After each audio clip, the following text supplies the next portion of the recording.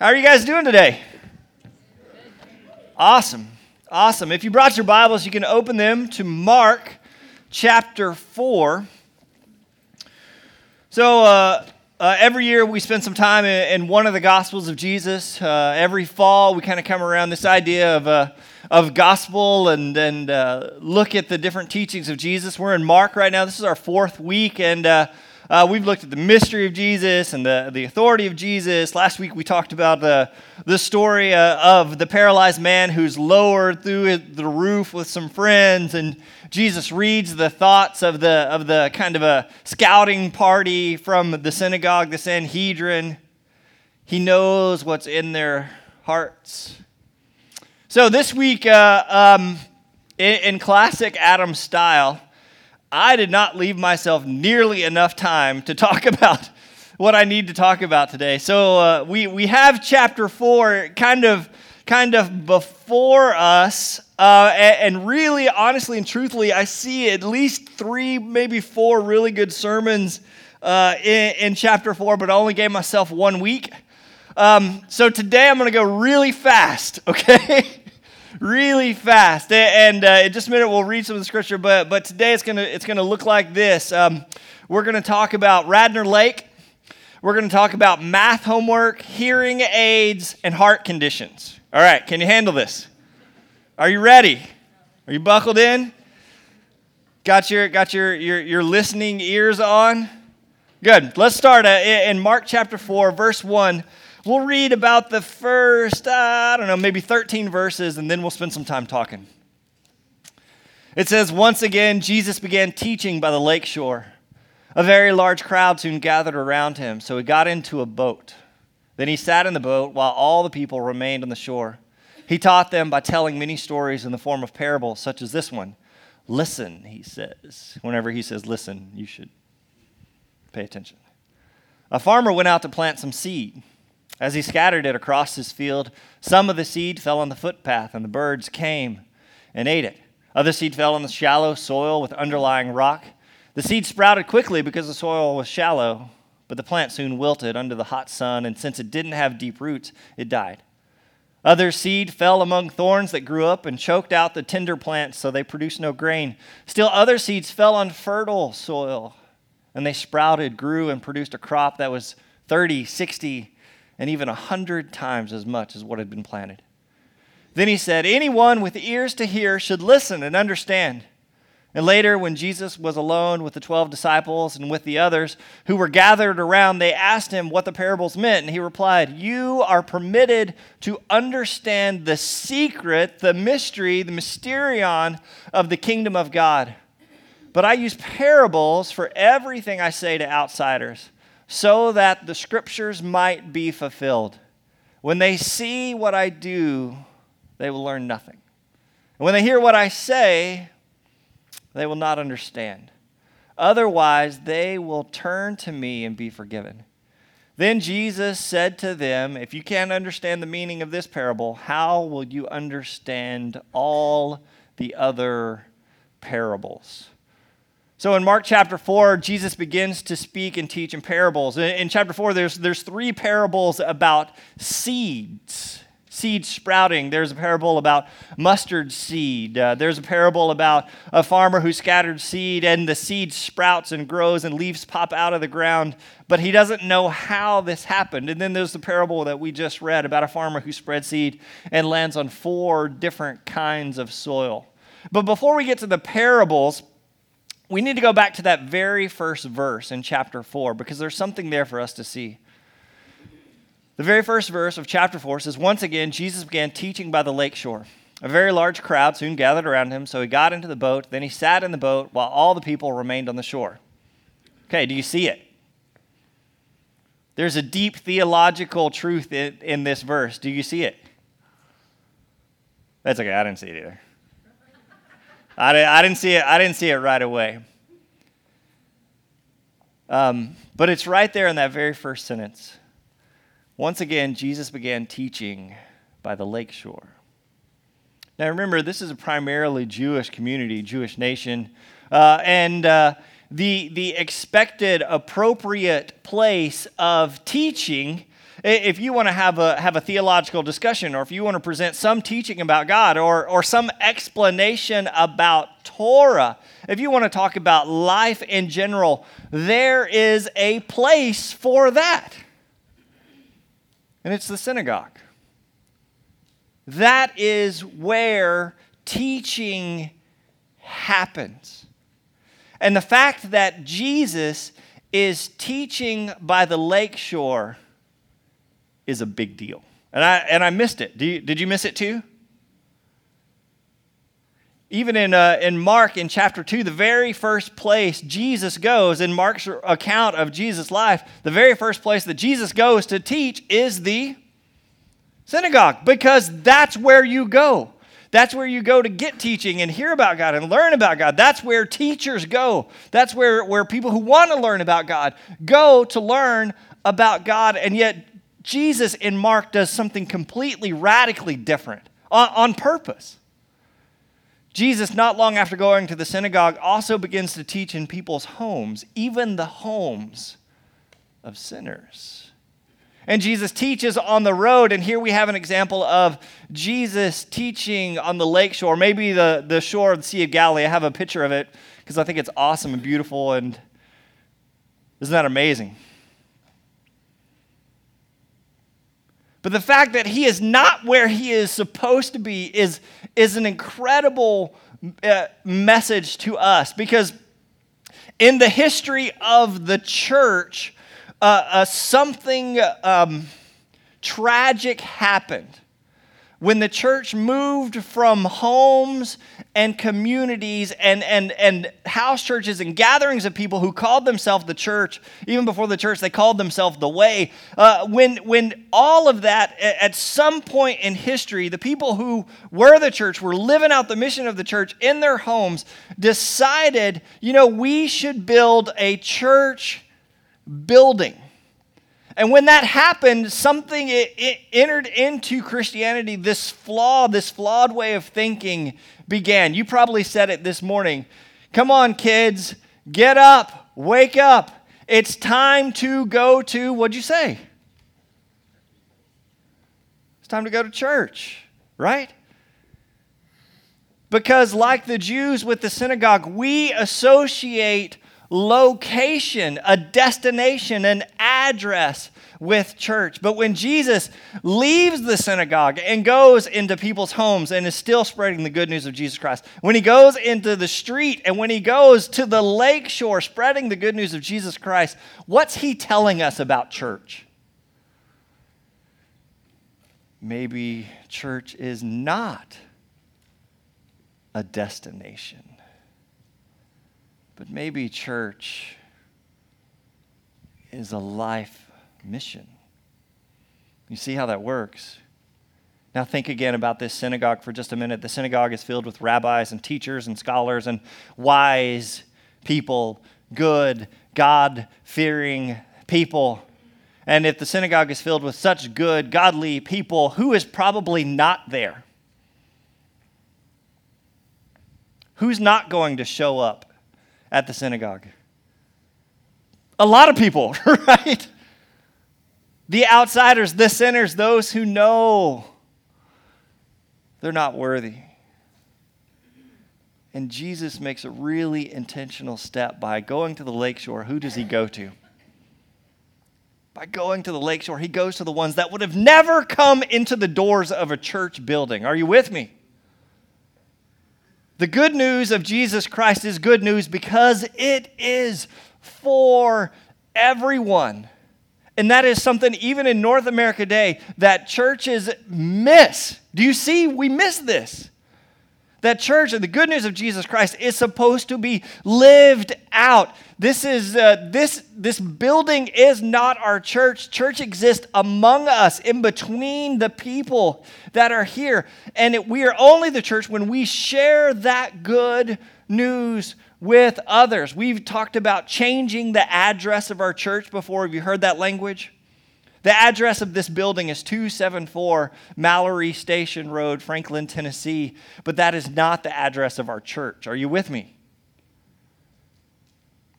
We have outside groups come in and use this building all the time and use this space, and they say, well, we'd like to rent your church. And I tell them, the church owns this building, but the church is not this building. Are you with me? Are you following along here? And so much of what Jesus does just by going to the lakeshore should give you and I permission to go outside of these doors, right? To take the mission of Christ to those who need it most. The people of the synagogue are shocked and stunned when Jesus goes to Levi's house.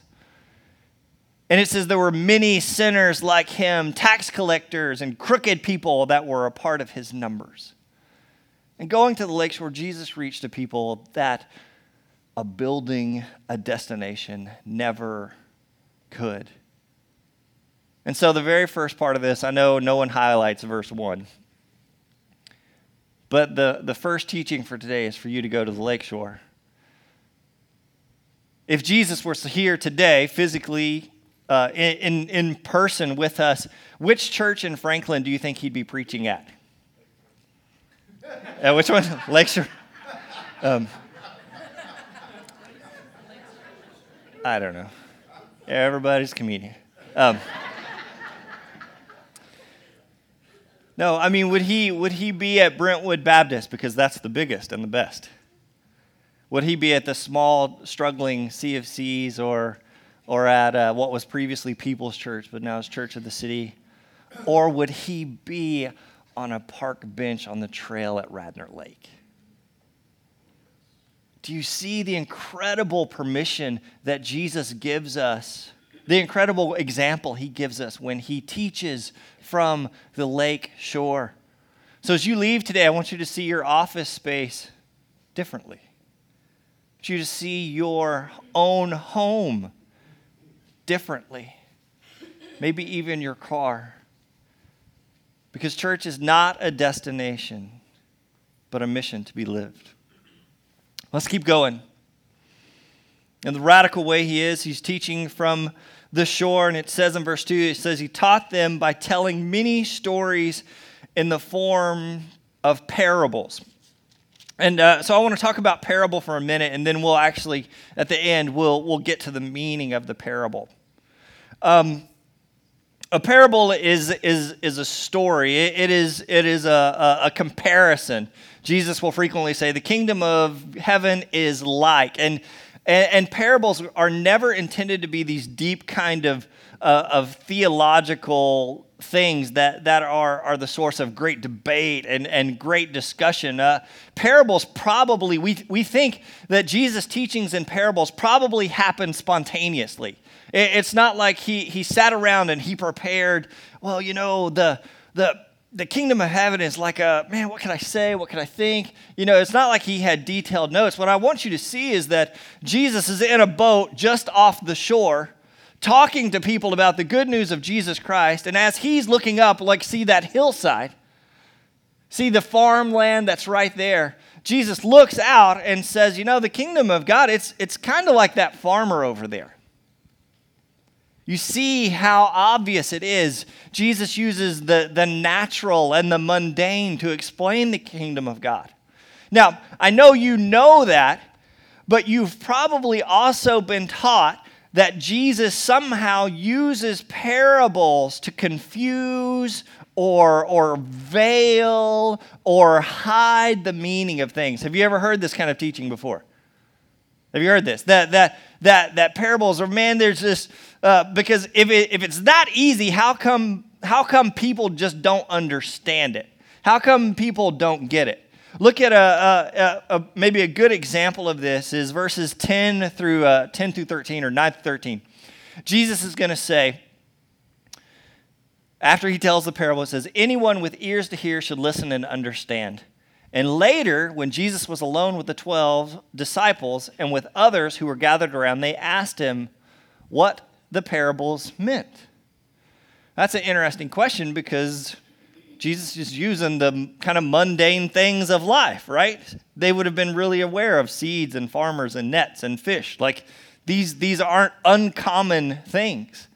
But still, they don't seem to understand. And Jesus replied, go back. Jesus replied, you are permitted to understand the secret. There's that word mystery. Though in Greek, it is the word mysterion. Even there, the word mystery it's not something that is unknowable or something that's necessarily veiled or hidden. It's just something that you kind of get indoctrinated to. It's something that God reveals. And so again, you almost got to get that sense of, man, are things hidden here? But he says, you are permitted to understand the secret of the kingdom. You're permitted to understand the mystery of the kingdom of God. But again, okay, so here we go again. But I use parables for everything I say to outsiders. Some say in Mark that Jesus is speaking in parables, and Mark's use of Jesus' parables is because they're in Rome, and if Rome hears about a new kingdom coming or something like that, they're gonna jump in and kill. So parables are a way of kind of disguising this message, and there'll be some that get it and some that don't get it, and that's okay. And look what he says in verse 12 to kind of it almost seems to verify this point of being concealed or hidden. Verse 12 says, so that the scriptures might be fulfilled, he quotes Isaiah chapter 6, when they see what I do, they will learn nothing. When they hear what I say, they will not understand. Otherwise, they will turn to me and be forgiven.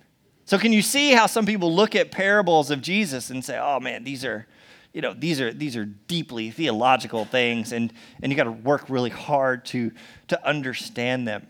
But see, I think that teaching is all wrong, and I want to offer you a different perspective. The point I'm going to try to argue is that it is not the parables of Jesus that are difficult to understand. But there is something happening that causes us to not understand. I think what I'm going to argue is that Jesus is using parables so that you will understand. But something prevents it in some people. Yeah, and you'll see this all through Mark. Sometimes people get it and sometimes they really don't get it. Even the disciples who are supposed to get it sometimes don't get it. But what I want to argue is that's not Jesus' intent. Jesus' intent, even in Mark, in telling all the parables, is for you to understand the kingdom of God. Jesus' intent is for you to understand the mystery of God. Like you can understand this. But if you don't understand it, there's something else happening. And that's what I want to talk about. So let's talk about math homework.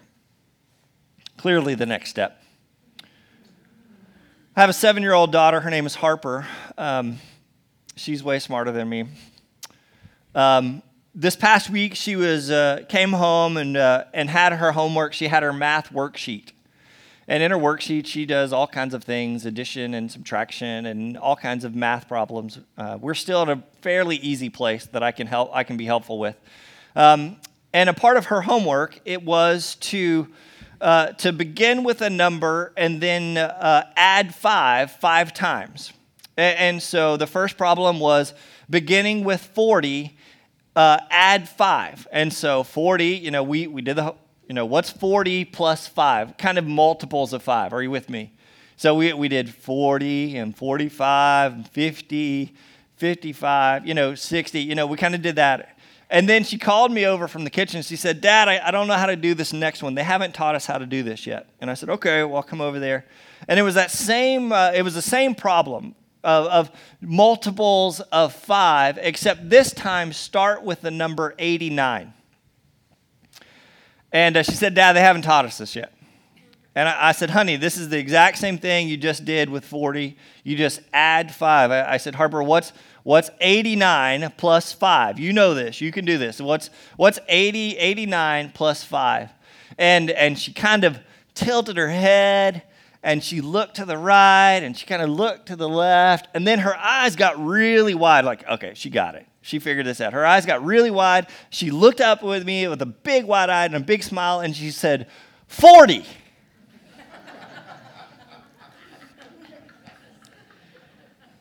And I said, no, honey. No. I said, what is 89 plus 5? And she said, I don't know. And am I the only parent that's ever experienced this? You know what I'm saying? Like, there was something that happened. There's no physical switch there, but her brain turned off. You know, I saw it happen. Has this ever happened to you? I know our Joy Group refers to these moments as senior moments, but you don't have to be you don't have to be a senior for this to happen. Have you ever forgotten to turn the stove off, or forgotten your own cell phone number, or have you ever left your garage door open, or have you ever got halfway to work only to realize that you have forgotten some article of clothing? Are you with me?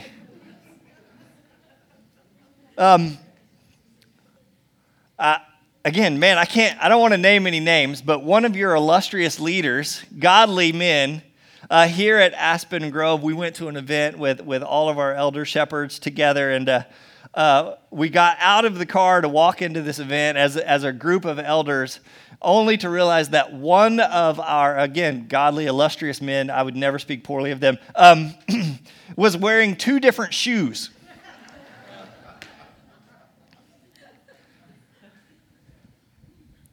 Have you ever had these moments that your brain just kind of turns off? It just like my daughter's homework. She just kind of got to this point, and her brain said, "You shall not pass." Like, this is as far as I'm going. I can't go any further. And I think that is what Jesus is running into. It's not that the parables are difficult to understand. It's not that Jesus' teaching is too big or too difficult or too wide for us to wrap our brains around it, but there is something that is turned off in us. It's not the one who is delivering the parable or the parable itself, but it is something in our reception of it. Jesus is going to say time and time again, anyone with ears to hear should listen and understand. He says that a bunch. But we know this is not a hearing problem, right? I mean, they heard. Even last week in the story of the paralyzed man who was lowered down through the roof, we know that the scouting party from the synagogue, the local rabbis and brilliant theologians and scholars of the day were right there on the front row. And even though Jesus was speaking to them, what was happening? It's just bouncing off, right? Like somehow it's not getting in, but there are other people sitting right next to them that are getting every bit of it. Have you seen this happen? And Jesus, I think, is not speaking out of frustration when he's saying, they see what I do and they learn nothing. These people are so dull, dim-witted. I don't think he is angry. I think Jesus is like me trying to help my daughter with her math homework. I think he's exasperated, right? That's a whole different. And we don't get tone of voice, but I think that would be Peter's tone relating this story to Mark, who's writing it down. Man, I've tried everything I can to get these people to understand. Would you please understand? Right? That's the tone of voice. How easy can I make it for you? How simple can I make it for you? I just want you to understand. It's interesting that he quotes this passage out of Isaiah, because the good scholars of the day would know that while he's quoting Isaiah 6, there is some conspicuous points that are absent. So sometimes in Scripture, it is the thing that Jesus doesn't say that is supposed to get our attention. And because you're good, awesome Bible scholars, you knew that this is Isaiah. Do you know what's missing? Look at this passage from Isaiah. Look what it says. This is where Jesus is getting this idea. Yes, go and say to this people, listen carefully, but do not understand. Watch closely, but learn nothing. Harden the hearts of these people. Was that in there? Plug their ears and shut their eyes. That way they will not see with their eyes, nor hear with their ears, nor understand with their, what's the word? Hearts, and turn to me for healing. What did Jesus leave out of his quote in Mark? Heart. The reason they don't understand the parables of Jesus isn't because they need new batteries in their hearing aid. The reason they're not understanding the parables of Jesus isn't because they are dim-witted or dull of mind. What's broken in them is not their ears or their mind. It is their heart. The reason they cannot receive the message of the good news of Jesus Christ, no matter how easy Jesus tries to explain it, is because they have a heart condition. Are you with me? The condition for you to understand the parables of Jesus. The key, the necessary thing required for you to understand the teaching of Jesus, the necessary thing required for you to understand the good news of Jesus Christ, the necessary thing required for you to understand the kingdom of God is your heart. Jesus says you already have everything you need to receive this message. But where's your heart? You remember even last week as we looked at the paralyzed man who's lowered down the front row, the scouting party from the synagogue is sitting right there on the front row, and they're thinking to they're having these thoughts of only God can forgive sins. And Jesus reads their thoughts. Remember this from last week? Jesus reads their thoughts, and what's he say? Why do you question this in your hearts? So now let's look at the parable. Let's read it again. In chapter 4, beginning in verse 3. Listen, he says. Listen. A farmer went out to plant some seed. And as he scattered it across his field, some of the seed fell on the footpath, and the birds came and ate it. Other seed fell on the shallow soil with underlying rock. The seed sprouted quickly because the soil was shallow, but the plant soon wilted under the hot sun, and since it didn't have deep roots, it died. Other seed fell among thorns and grew up and choked out the tender plants, so they produced no grain. Still other seed fell on fertile soil, and they sprouted, grew, and produced a crop of 30, 60, even 100 times as much as had been planted. Then he said to them, and he says to us, anyone with ears to hear should listen and understand. Do you understand? Jesus says this seed is like the Word of God, the good news of Jesus Christ. And it's thrown out there onto four kinds of, it's not soil, it's not four kinds of soil, but he says this seed, the good news of the kingdom of God, the mystery of the kingdom of God is scattered out onto four kinds of hearts. Are you with me? He said the first heart is a hard heart. It's hard and callous. And the Word of God, the good news of God, the truth of God can find no entry. Are you with me? He said there are some hearts out there that maybe they're not necessarily hostile towards God. They just don't believe that they need Him.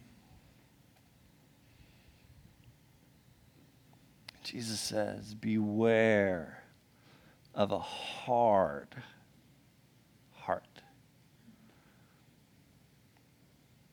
Jesus goes on to say the the Word of God, the good news of Jesus Christ, the good news of the kingdom that's available to everyone, sometimes this good news falls on shallow hearts.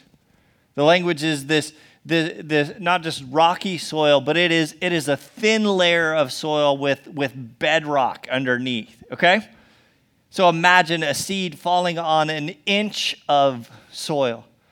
And man, because the soil is shallow, the seed takes root and quickly produces a plant, quickly begins to grow. But then when trouble comes or weather comes, it doesn't last. I recently read a quote from somebody that said, it only takes about 5% of your effort to accept Christ, but it takes 95% of your effort to continue growing as a follower of Jesus Christ. And our churches are filled with people who have committed 5%.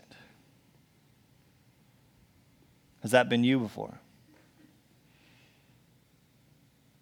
Yeah, absolutely. I accept Christ, but are unwilling to do the things necessary to grow, to develop a deep, lasting, meaningful, rooted kind of faith.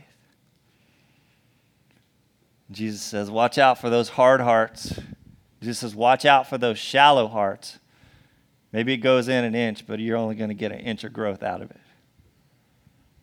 And then Jesus said, maybe the one that speaks most to us, most to Christians, especially North American Christians, the one that speaks most powerfully to us is Jesus says, remember this word of God. It's spread for everyone. It's available to everyone, even on the lake shore. I'll share it with anyone and everyone willing to receive it. But he says, watch out for thorny hearts.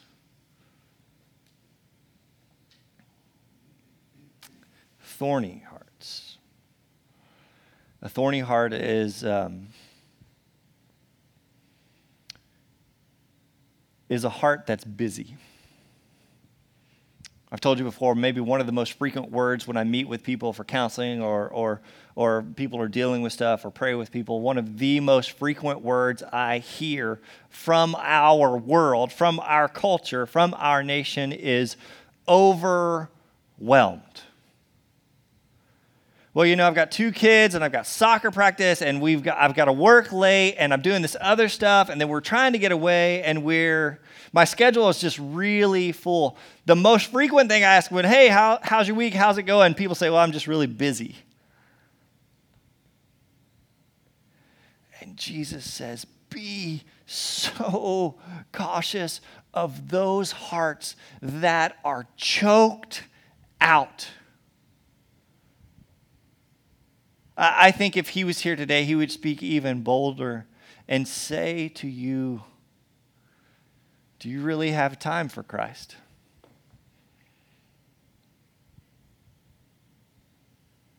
Does your schedule allow for it? Have you scheduled a little bit of time on Sunday morning at a building?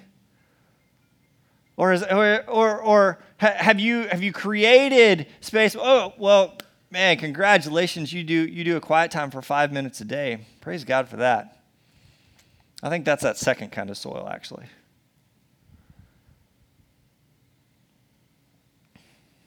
Ask yourself, is there room? Is there room in your heart? Is there room in your schedule to really accept the good news of Jesus Christ, to live it out, for it to flourish in your life? And I don't want to get too much into your business, but this happens a lot. So sometimes we need stuff at the church. Sometimes we do special events. Sometimes we do service stuff. Sometimes we do small groups. And we invite people. You know what a lot of people say? I'm too busy. And I want to say, God, I love you. Be so careful, because the thorny heart is the heart where the priorities are completely out of line, right? If you look a little bit further in Jesus' own description in verse 19, it says, related to the thorny heart, he says, but all too quickly the message is crowded out. You see that? all the calling and all the hope and all the goodness that comes with the good news of Jesus Christ and his kingdom, all of that is crowded out by the worries of this life, by the lure of wealth, Franklin, Tennessee, right? And the desire for other things. And the result is what? A seed that produces nothing. But there's this one kind. There's this one kind of heart, and Jesus says, this is the one I want for you. It is this good, open heart, a heart that's willing to work, a heart that once the seed is planted, man, incredible things can happen. And you can tell if you have this kind of heart because you can tell by the harvest around it. This heart produces more hearts and more hearts and more hearts. And the numbers he uses are ridiculous and radical. 30 times as much as what is planted, 60 times as much as what is planted, 100 times what is planted. And yet that is exactly the kind of heart that Jesus is looking for. One of the next parables he tells is the parable of the mustard seed. Have you heard this one? It's about this tenacious little seed that never gives up. It's the little engine I could of seeds. I think I can.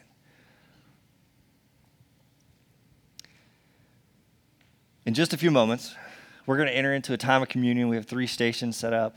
We're going to invite you to stand up, go to these tables, to commune with our Lord and Savior, to take the bread, which represents his body broken for us, to take the cup, which represents his blood poured out for us so that we might experience forgiveness and life. And as you commune with him, maybe you need to do some gardening. To look into your own chest, into your own cavity. Let's stop saying, well, Scripture is too hard for me to understand. I need someone to show it to me. That's not what's happening. It isn't the words of Jesus that are convoluted or confusing. It is our own receptors. And I challenge you, as you enter into this time of communion with others, ask yourself, what kind of heart do I have? If God was speaking into my life right now, would it even penetrate? Oh, and would it go in just a little bit? Would it be drowned out by everything else? Or would it go deep and produce a harvest of righteousness? Let's pray together. Father God, I thank you so much for your word, for the example of your son Jesus. I never saw it before. I never saw the Lakeshore thing. I didn't get it. But now I see it, Father God, and I pray that would become who we are as a church, that a church that is constantly going out on this mission of church, not just coming to an address or a destination. Let us seek to serve others in the same way you did. And Father God, cultivate in us the good heart, deep, rich soil. God, I know it's possible. Every person in here has the potential to hear this message and have that kind of heart. And maybe right now, God, they're just drowning because life is so full and busy and their priorities are out of whack. And so, Father God, even now in this space, I ask that you would redeem those hearts, that you would call them back, help them into the hard work of weeding out the things that are keeping us from living out our one and true purpose, from understanding and entering the mysterious kingdom you've invited us to. And Father God, I pray for hard hearts. The hard hearts, frankly, God, they're probably not even here today because this isn't a space they need. They don't recognize their need for you. And so, Father God, I pray that would be the hearts that we pursue this week, that each of us would go out and try to soften some hearts so that your word and truth could enter. Maybe they could come to a place where realizing that their own strength and their own power and their own willfulness won't be enough, but they'll come to a place of needing you and depending on you. And Father God, I pray for the shallow hearts God, that's been me before. It's been me. It's easy to be shallow. It's easy to have the appearance of a Christian, of a follower, of someone who's entered your kingdom. It's easy just to kind of go through the numbers and pretend. But God, you know our hearts. You see deep down. And we know the truth. It's when the storm comes, God, a shallow heart will never prevail. So, Father God, wherever we're at in this series of hearts and messages, in your words, God, as they penetrate into us, God, I pray that you would do a work on all of us, that we would do the tough work of cultivating, creating space for you in our lives. Father God, we do this because your Son is the good news. He's still good news even today. So, Father God, as we say this prayer, we enter this time of communion, and we remember your Son and his sacrifice for us.